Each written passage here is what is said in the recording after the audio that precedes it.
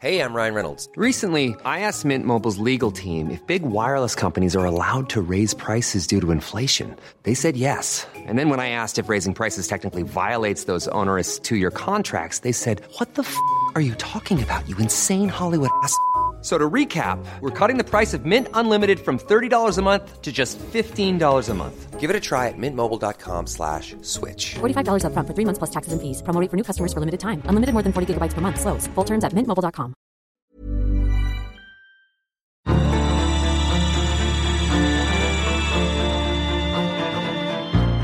It sounds counterintuitive to do serious work. You actually need to free your mind and let it play. Because when you are playing, it is effortless. Thinking about the future is effortless if it is fun. You're listening to the National Security Podcast, the show that brings you expert analysis, insights, and opinion on the national security challenges facing Australia and the Indo-Pacific. Produced by the ANU National Security College.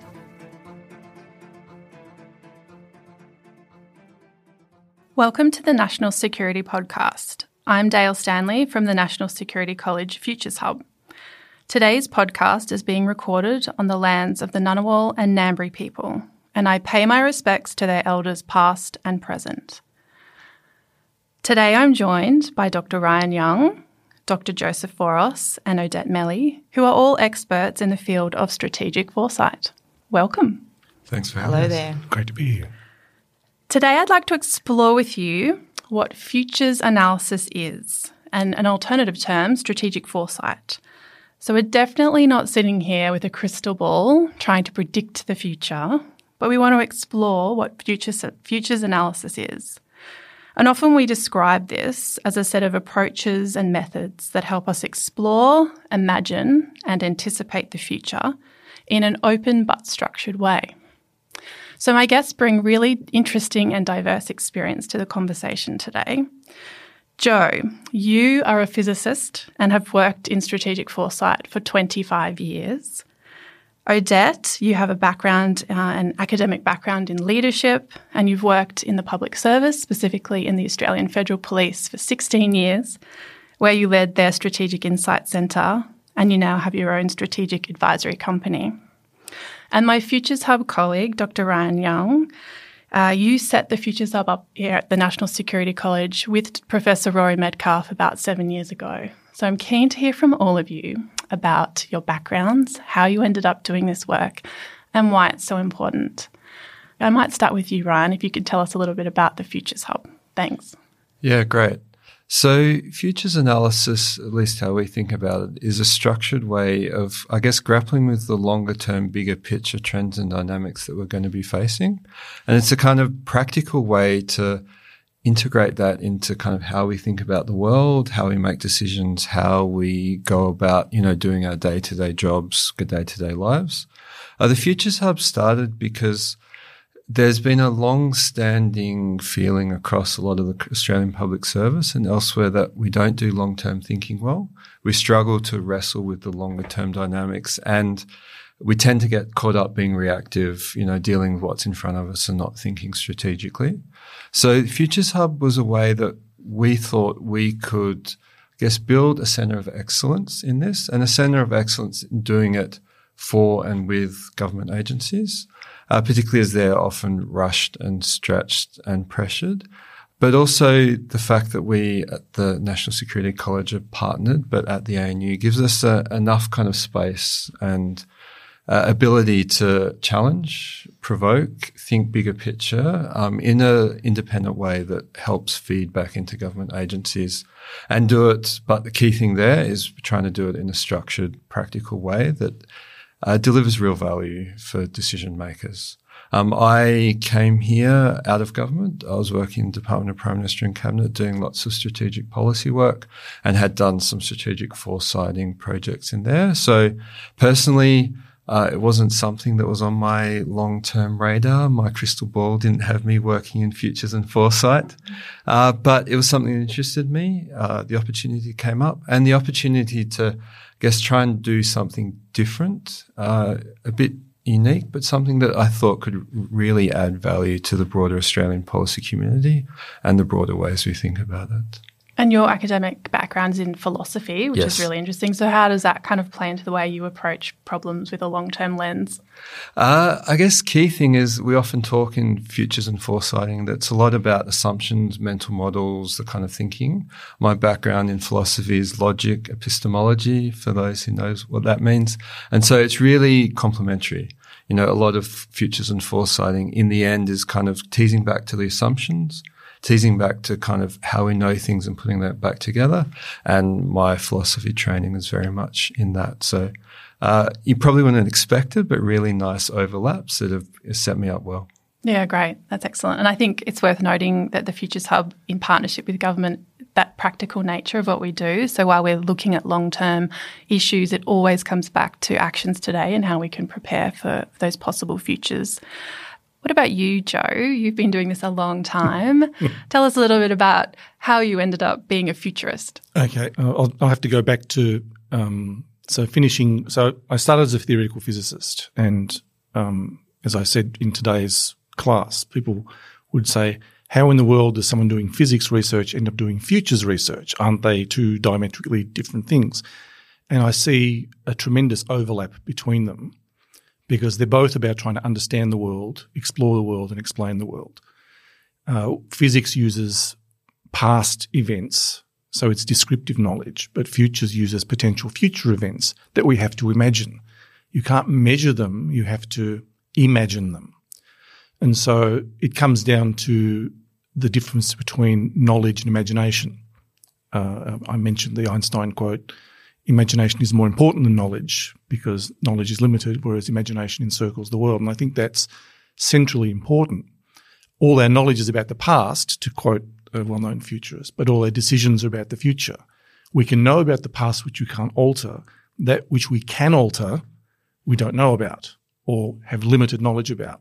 So to me, the transition from trying to understand the world through physics to trying to sense the emerging world through futures is just a natural progression.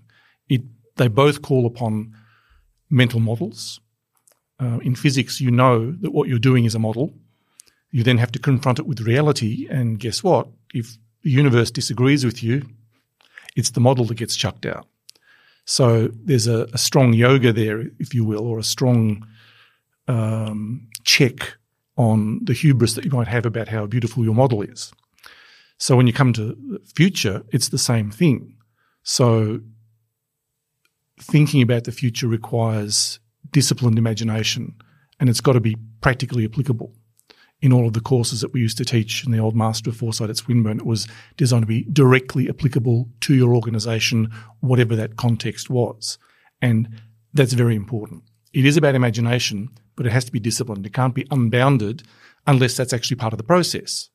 So you can have unbounded parts, but as long as they're brought back into where is this going, why is this doing it? So after physics, there was some internet stuff. I was at Netscape for a while.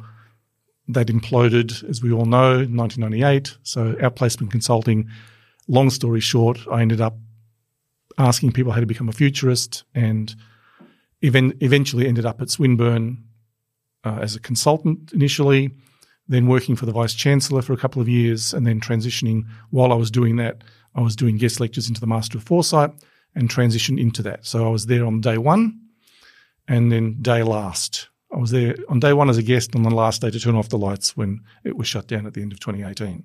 And I've been freelance, free range, or maybe even feral since then. Great. And Odette, let's get a sense from you of how you ended up working in strategic foresight. That'd be great. Thanks. Great. Thanks, Jael. And look, I think I've come in at the right time, post Brian and Joe's comments there, because there's definitely some overall connection for me. I obviously AFP career, a number of years, and I have to correct the record. It's a little bit longer than 16, but we won't have to go into that detail. But that said, when I was given this excellent opportunity to do what you will with the future of the AFP, and particularly in relation to setting a strategic context, which was born out of a document for the AFP, trying to really kind of set a strategic or a strategy for future capability. My first connection, and dare I say it, mentor, if I could be so bold, was Futures Hub, and it was Ryan Young. And I think at the time you were the only one there, Ryan. Yes, I standing was. alone in the NSC, trying to establish the Futures Hub. So the mantra that was given to me is create the art of the possible from a futures perspective by a former deputy commissioner, and of course coming from a very rigid construct such as the AFP by virtue of its tradition and its bureaucracy, which it had to be, particularly as a responsive policing agency that serves Australia and the world. It was, well, how do you free think in this space and create that art of the possible and be creative and imagine, as Joe has just already said, and inculcate that imagination within an organisation when everything is very standard operating procedure. So I knew that I was set up for a particular challenge, but I was willing to take that on. And the wonderful thing with that is, from my previous experience across many operational support roles and very much a policy perspective, I'd come across on many occasions the requirement to obviously think ahead, whether it was new policy initiatives, whether it was the standard environmental scanning that was done, that was often just taken to a conceptual level as opposed to bringing it down into the practical. So the challenge here was we needed to use this platform now to create practical outcomes for an organisation that really needed to understand what was coming over the horizon, as it were. So in doing that, what I tried to do was create a sense of play, particularly to imagine new worlds as opposed to be stuck into what happened yesterday, and that was kind of what was going to happen in the future. And it was not the same. So in trying to do that, it was trying to create those systems and processes that were very future technique orientated, but also grounded in capability of the future, workforce of the future, technology of the future, and get the organisation to be a part of that thinking as well. Great. I might put the question out there also, if we're appealing to people that want to know more about how to do this thinking and this work, what are some tools that people can apply? What are futures methods that we should be talking about here? We as part of the Futures Hub team, we talk about trends and drivers and signals and shocks, but let's speak to our listeners about what futures really is and how they can think about the future in a more practical way. Joe, have you got some thoughts on that? What are the things that you do in scanning your environment and thinking about the future and possible scenarios? Oh, okay. Well, if we're getting into the scanning practice, then so there's a tension between looking at the signals that are coming and being overwhelmed by them. So I have a little maxim. I've got about 10 scanning heuristics that are on my blog site that I've listed from practice that I did many years ago, which continues on. But I call it the Goldfinger principle, which is, it comes from the book, not the film. The book was actually structured in 3 parts. And to do the accent, maybe I won't do the accent, but they have a saying in Chicago, Mr. Bond, once is happenstance, twice is coincidence, the third time it is enemy action. Now, given that Fleming worked in naval intelligence and was briefing Churchill, it's quite possible that quote actually emanates from Winston Churchill himself, because it sounds like something he would say. So I use that in scanning. I notice it the first time. Okay, I've seen that before, and now, so that's my threshold condition. Now, that might not be appropriate for other places. Certainly in cybersecurity, the first signal is the warning that you've got to take. But again, it's my personal practice. But it's watching and looking for the thing that doesn't fit. That's another principle I use. Richard Feynman was a famous physicist in the 20th century. It's the thing that doesn't fit that's the most interesting. So if I'm scanning and I notice something that just jars, it's like, huh? What's that? So that will get my attention. And sometimes this overrides the Goldfinger principle. If it really doesn't fit, then I might follow that down. So this comes back to a discussion that we've just been having in the course, of course, the dark art of foresight. And a lot of this work, good scanning, comes from the experience of the scanner. And that's something you need to have done. Typically, it takes 2 to 3 years to build a proper scanning function in an organisation. So those organisations that are wanting a quick solution, quote unquote, are really attempting a metric that is impossible. So this scanning each day, trying to mix up the sources, forcing yourself to listen to or find sources that you wouldn't actually find. I call that the de Bono principle, consciously seek out novelty. So build into your scanning practice voices you won't hear, sources you wouldn't read. I used to do it by changing the radio station and forcing myself to listen to viewpoints I wouldn't ordinarily hear. So build in novelty and be on the lookout for the stuff that doesn't fit, and then interrogate why. Ryan, what about you from a practical point of view? What do you sort of advise people on how to practically apply futures analysis techniques? I think there's, a couple of key things to think about. First thing I want to say is that often we're quite good at thinking about the future and thinking about scenarios in the future in our personal lives. We have a stake in our personal lives. We think about what job we might want to do, and we kind of imagine how that might play out in different futures. So really encourage people to kind of start by just asking some of those questions. What might the future be like here? How might it be different? What are the options? But also picking on kind of what are we seeing at the moment? And if that continues, how does that mean the future might be? Might it change? Might it be the same? But also thinking about the kind of some of the complexity. Maybe say we see this happening economically, we see this happening in geopolitics, put them two together and kind of what is the future that might emerge from the combination of these. These are kind of quite simple questions, but you can get some really interesting and quite profound outcomes. The starting point is that we don't know how the future will be like, so we need to kind of explore the range of possibilities and think, just reminding yourself that it could be different. How could it be different?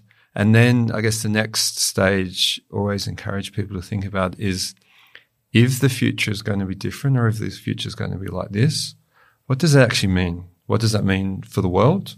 What does that mean for us? Does that mean we need to be doing anything differently? And how would I know if that's the way the future is going to go? So key questions is probably the easiest way into it. You can structure them into a range of techniques, but I think the starting point is just asking yourself those questions and paying attention to what's going on around you. Thanks. You've each mentioned the unimaginable and sort of opening the mind up to possibilities. Jo, you often quote this quote, "The present moment used to be the unimaginable future" by Stuart Brand from The Clock of the Long Now. What does that mean to you in the work that you do? Well, again, it's about imagination. The previous question that you asked, so I was talking about a particular kind of scanning, which is undirected viewing, which is just to try to sense everything, but you can narrow that down.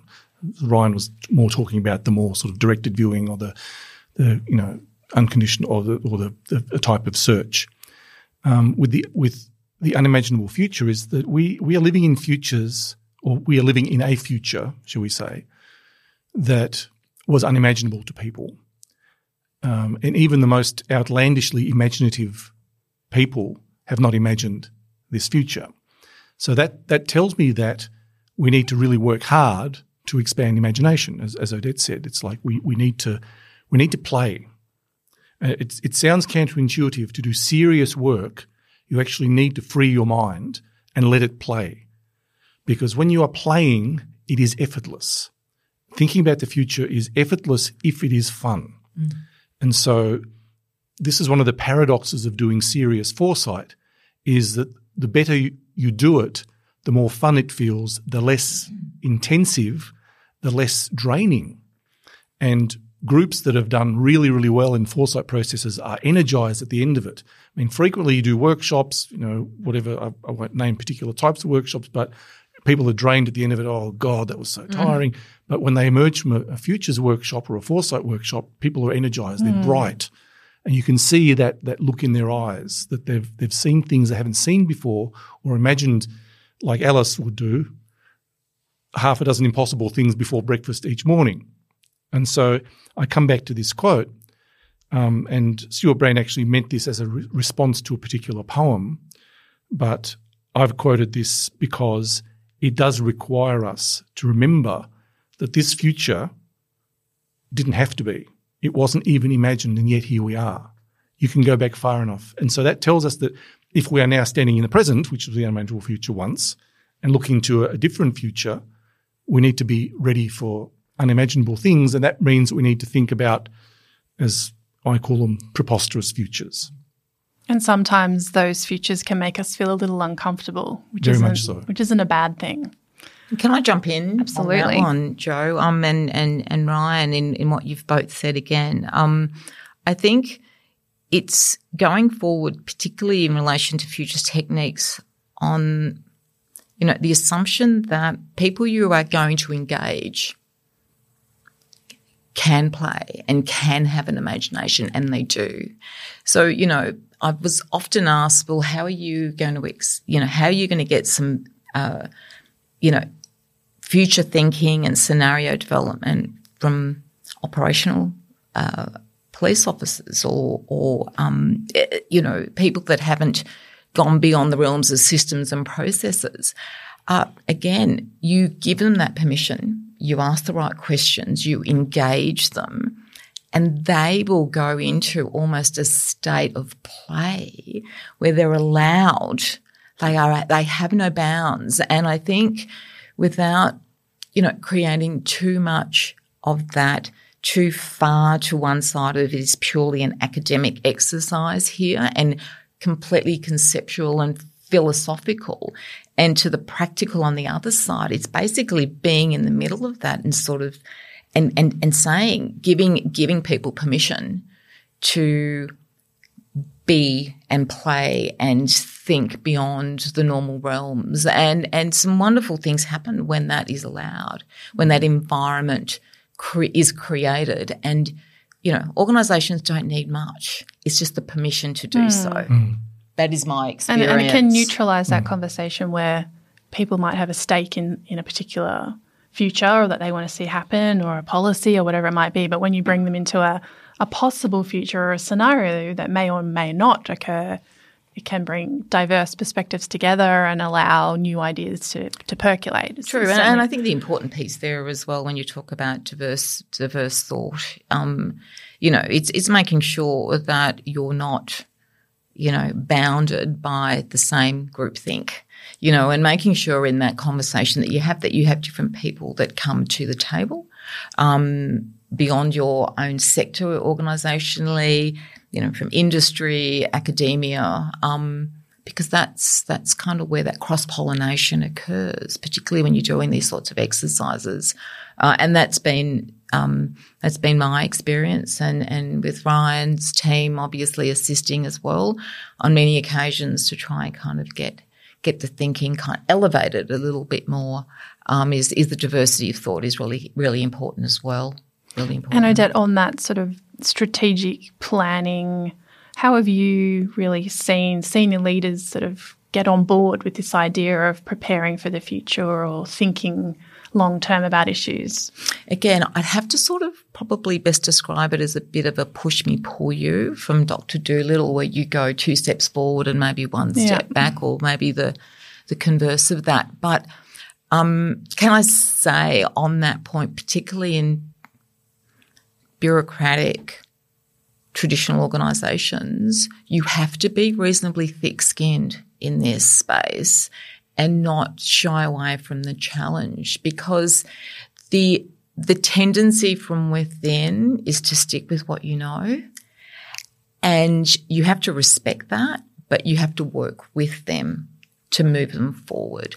So my experience has basically been very much along the lines of using futures very much probably in 3 layers within the organisation, primarily at a strategic level, operational, so divisional level, and probably tactical team level. So it has worked on those sort of 3 tiers for me in that regard.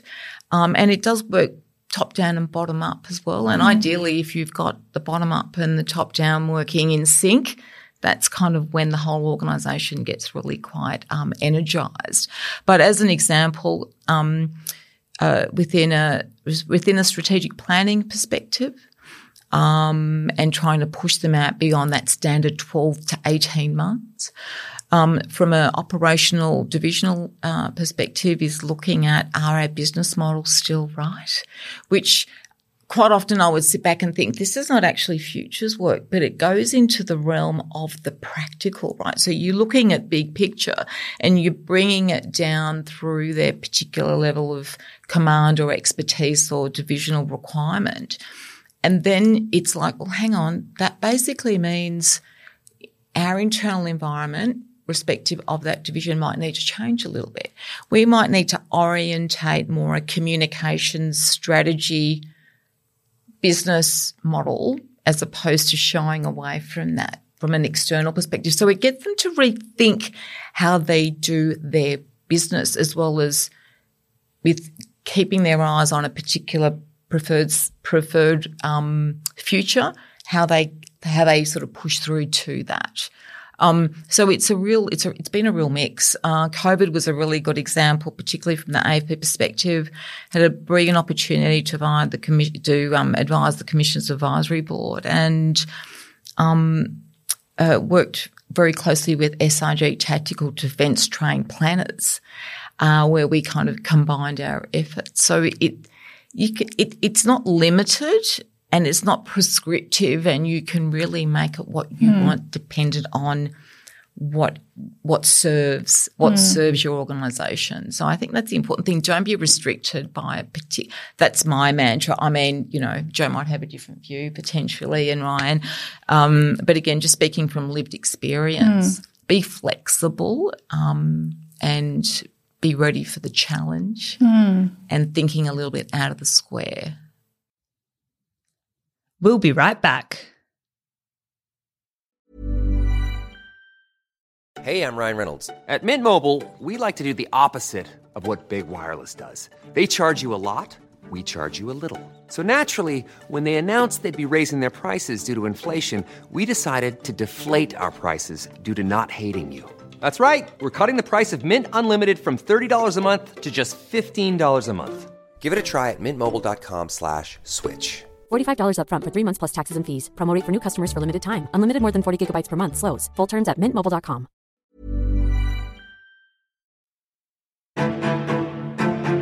In this disrupted world, Australia needs security professionals more than ever. Join the next generation studying at the ANU National Security College. Our programs uniquely fuse academic knowledge with practitioner experience and fit around your lifestyle with study offered online and on campus. Follow the link in the show notes for more information about programs and scholarships. The ANU National Security College. Engaging minds for a secure Australia. Yeah, I think listeners would probably value hearing those practical stories about how you've achieved something using a futures approach or a lens, or whether you've done it, as we sometimes use the term, futures by stealth. You've kind of got people to stretch their mind into the future and they haven't realised that they've done it. Brian, have you got some examples you could share with people around how we've done our work in the Futures Hub? Lots of examples. I think, one good example is some work we've been doing recently with the department, helping them develop a strategy for kind of international standards and engagement. And that's really taken it back from actually given, this is an environment where we're setting international standards that take years to put in place and then will be in place for a very long time. Had to start from what's the, major kind of drivers and dynamics in that particular space, in the broader economy, in the geopolitics, how are these going to play out over time? And so what does the 10 to 15 to 20 year future potentially look like? And then key thing there was to actually get people and So we did that, worked with the department to engage a lot of stakeholders, different industry groups and the like, to tell us what they thought the future was going to be like. So we kind of surfaced their ideas, identified a whole lot of things that the department and us would not have thought about because they were closer to the ground in their particular area. And then okay, these are the things we think we could very well be facing in 10 or 15 years. And these weren't consistent with each other, but kind of stretching the range of possibility.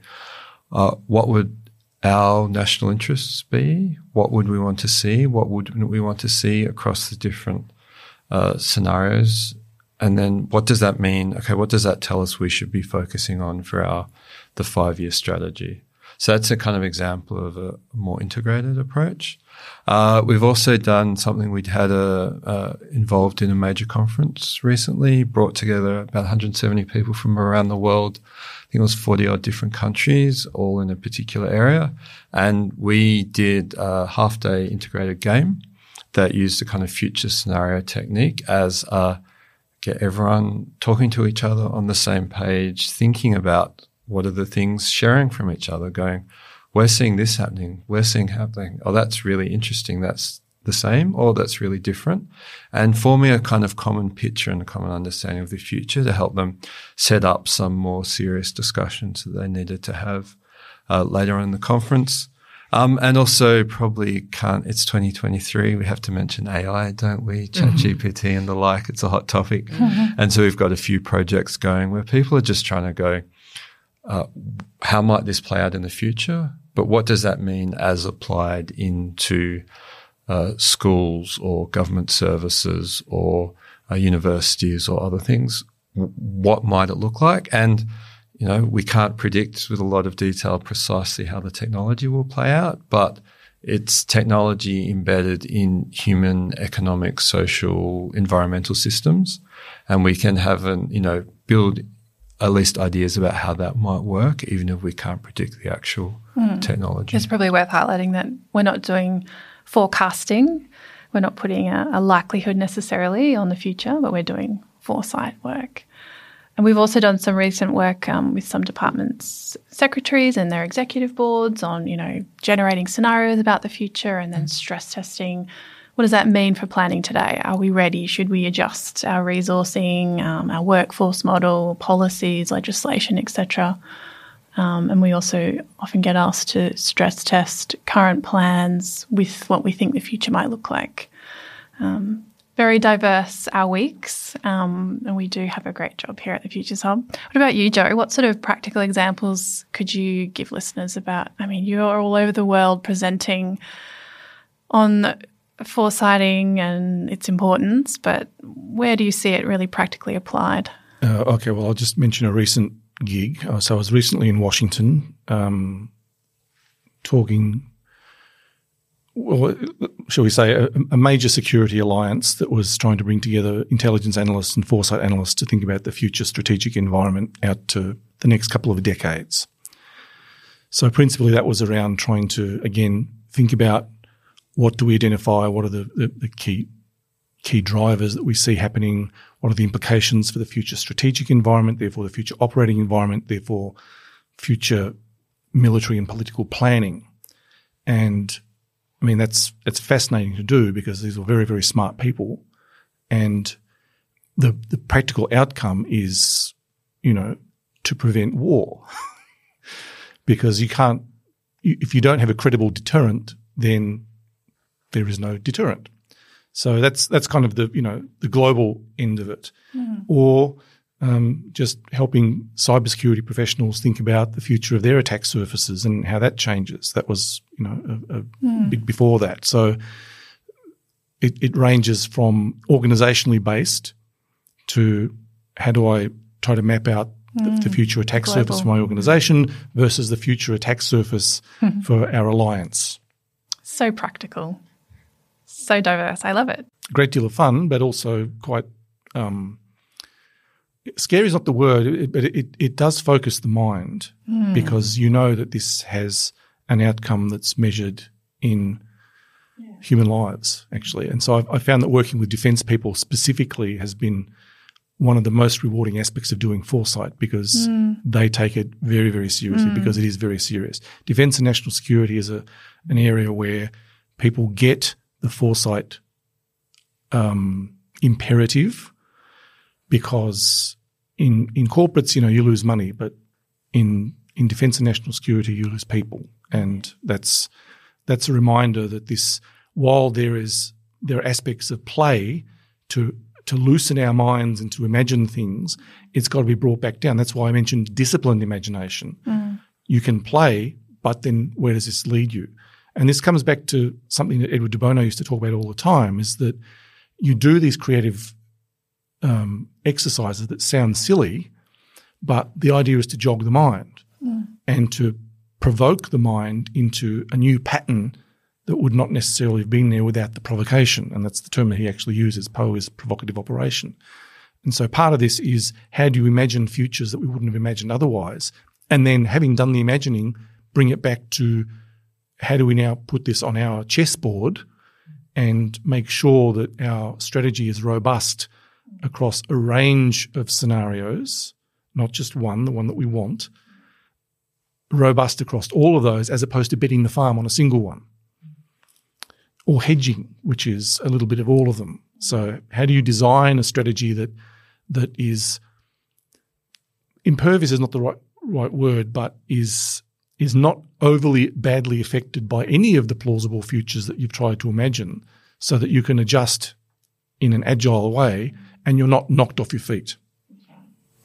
I think if I could just jump in on that one, a really good example there. And I think it's all about taking that notion of strategy and embedding into strategy strategic foresight, futures thinking, and going forward with an awareness within organisations that it is just about good strategy.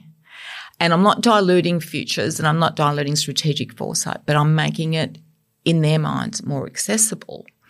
And I go back to having presented, having an opportunity last year to present to the equivalent federal police in Chile in September last year, and having presented to them, and I also talked about courageous strategy and the notion of, organisations being courageous to step out of the normal construct of, here's the 12-month plan, this is kind of what we do, as a means, and if you use strategy in a purest sense, and particularly from a defence construct, that stratagem is really having a set of activities to get you to an outcome.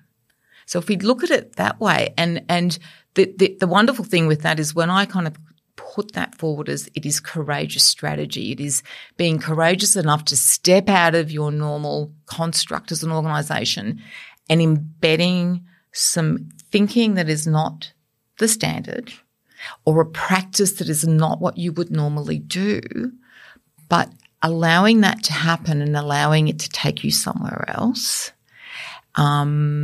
Public sector, yes, not profit-driven, but it is performance-driven. National security, this is kind of where we're at. There's nothing far more important than that. So I think there's a definite couple of points that resonated for me there, Joe, but also the fact that it is looking at the word strategy and probably just enhancing that a little bit more with that futures piece to make it far more accessible to organisations, as opposed to something that is too far reach. Well, I was going to quote one of those maxims again, which is that typically failures of foresight are usually failures of either imagination or insight. So you haven't thought broadly enough or deeply enough. And I think this comes back to Ryan's point on logic and epistemology, which is, you haven't questioned the assumptions to a deep enough level, and so you've lost the insight that you might have got had you done so. Or you haven't thought more broadly, you've discounted certain futures as ridiculous or preposterous, or that's never going to happen, and yet there it is. So, I gave examples this morning of futures that were considered utterly preposterous, and yet here they are. They are now legislated in Europe the idea of petrol-powered vehicles or gasoline-powered vehicles being banned from a joke bumper sticker from 2008 when we first started to use it to the last drop of petrol being 2038, and yet the European Union has now legislated by 2035. It's gone from a preposterous idea that was intended as satire to coming up to be legislated reality. So that was a ridiculous idea that just because an idea is ridiculous doesn't necessarily mean it's not going to become reality. Okay, so do you have something else? Yeah, look, I think for me, and having worked very closely and continuing to work closely with CEOs and leaders of not-for-profit and various other organisations, it is clear for me that this is also an individual leadership piece as well as it is a collective leadership piece. And if you're wanting to really drive strategic change and drive it in the right direction, or at least if you are not in the right direction, be able to very quickly move and flex to where you need to be, you have to have leaders and leadership that are buying into thinking strategic foresight and being a part of that. But again, it also takes a little bit of internal reflection as well to embrace and collectively work cohesively, particularly with the leadership team. And that's a little bit of work that I'm doing now and sort of moving forward is probably more in that individual leadership and coaching, but to bring that team together, because it is no point doing all that work when the team, if I can say that, isn't connected on this, because this has to be driven strongly by the organisation. And again, top down, bottom up. I mean, the whole organisation needs to be invested in it.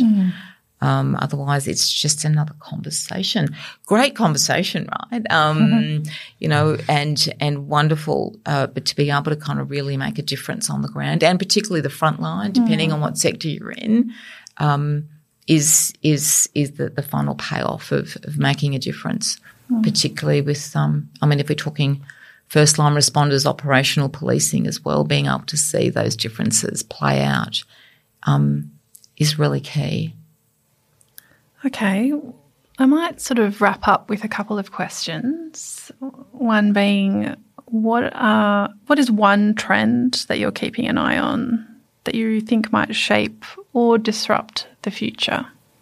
What's interesting to you right now that you're watching? Well, I just love the whole human to machine interfacing kind of ongoing developments, and Elon Musk's Neuralink and the fact that they've given that the tick, which is quite scary and partly positive, maybe, who knows. But, I mean, there's good and bad to all these developments. They are talking about this actually being a positive in relation to helping, paraplegics, quadriplegic, disabled individuals. But again, conversely, the ethics behind that and the regulatory requirements, which is the ongoing conversation with the whole AI piece, which Ryan mentioned earlier. But I find that curious, and I continue to keep an eye on where that will go.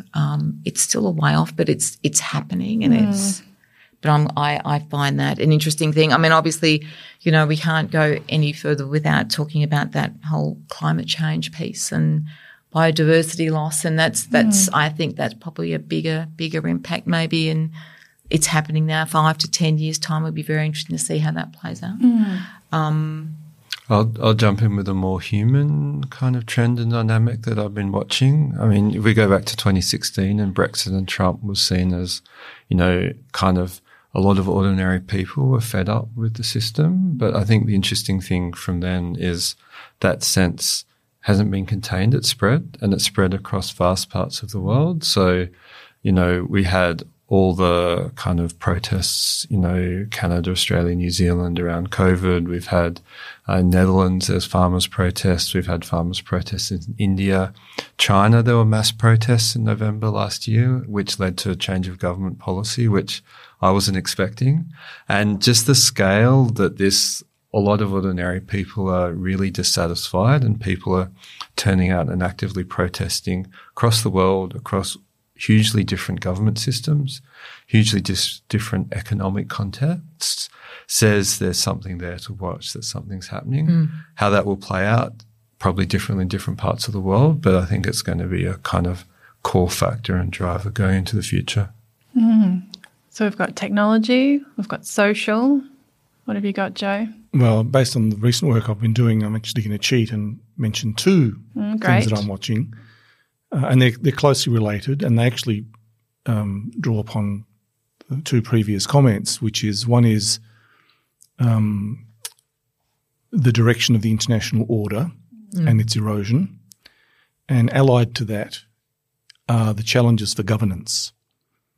Like, how do you govern in a world where the international order is under serious threat or is eroding, or being eroded, or attempts are being made to erode it?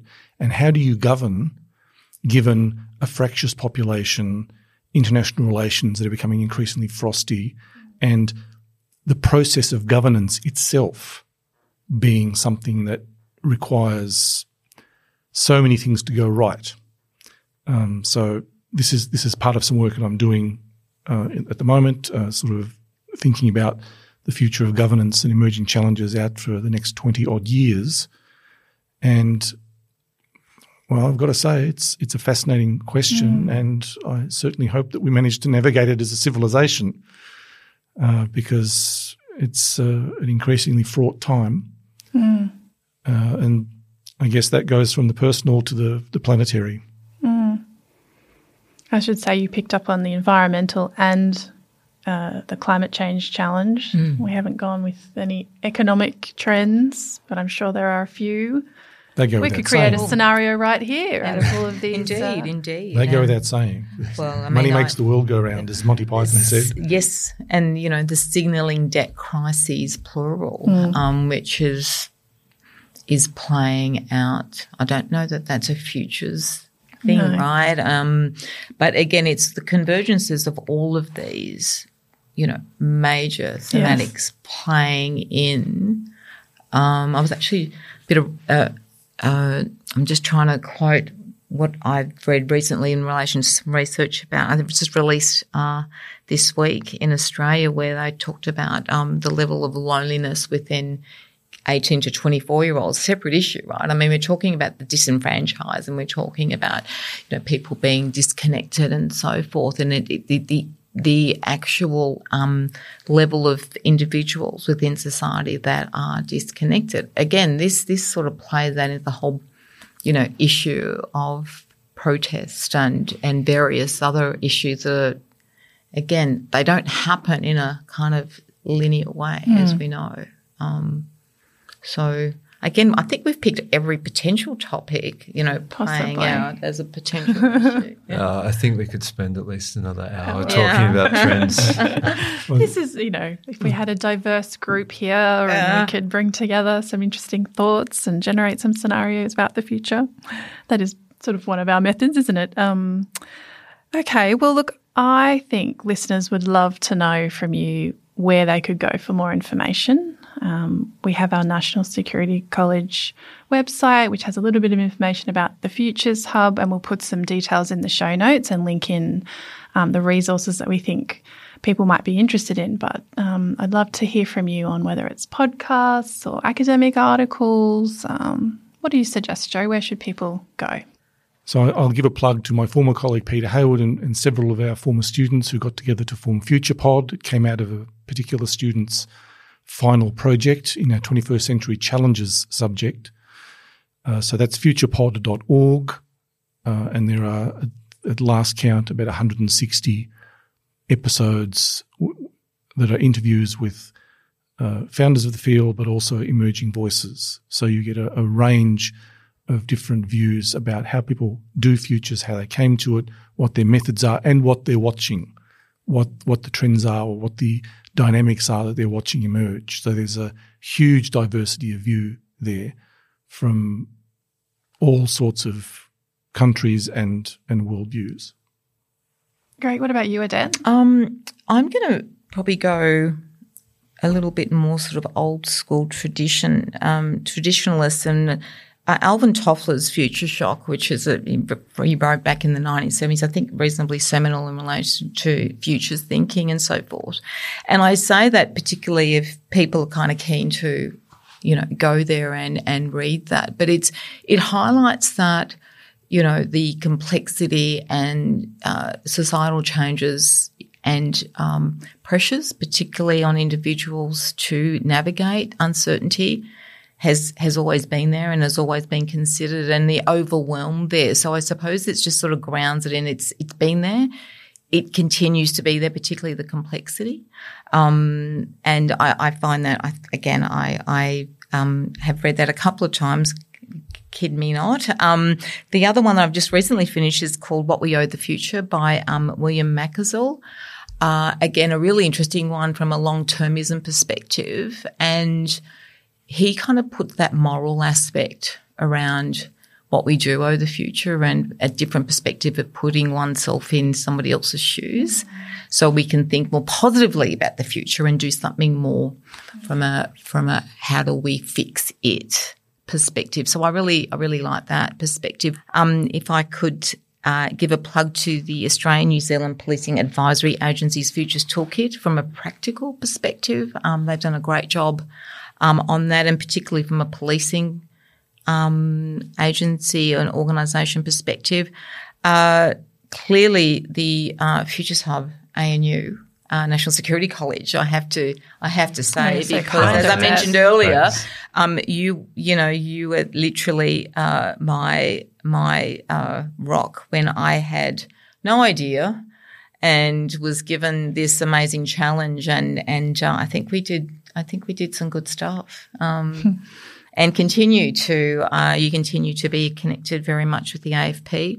My other one I tend to go to is UK Government Office, websites, and they've got a huge amount of practical, and they're updating again. Canadian Government Horizons is another great one, and Singapore again, and all at government level, which says something, and maybe that's a good sign from an Australian perspective where we're going, perhaps, and having those resources. Also, along with New Zealand, do a great. Again, there's so much accessibility to some great information, and obviously great resources more close to home from an NSC perspective. Yeah. What about you, Ryan? What do you think? I was going to kind of pick up quite a few of those existing ones, and I think probably for our audience, if you're working in government, the things that resonate with your leaders that will get them across the line tend to be comparator countries around the world. So UK government, Singapore Centre for Strategic Futures, Horizons Canada.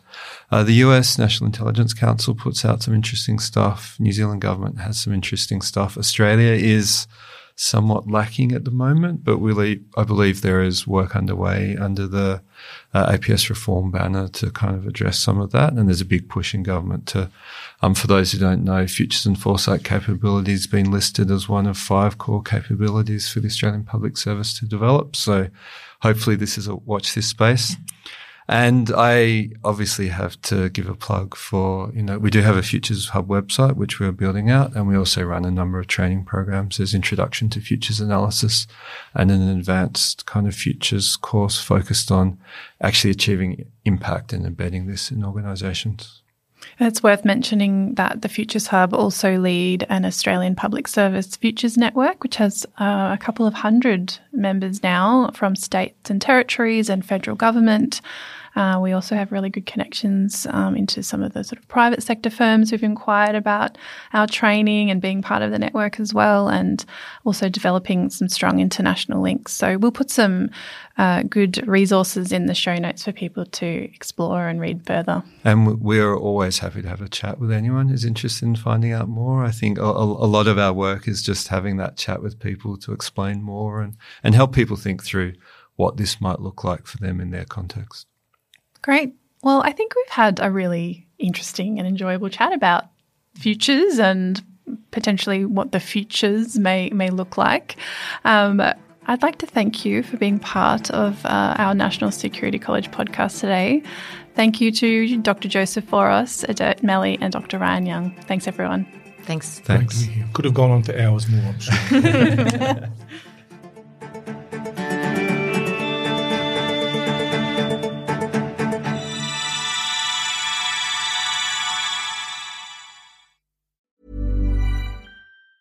Tired of ads barging into your favorite news podcasts?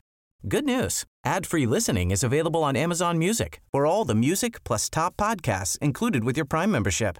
Stay up to date on everything newsworthy by downloading the Amazon Music app for free or go to amazon.com/news ad free. That's amazon.com/news ad free to catch up on the latest episodes without the ads.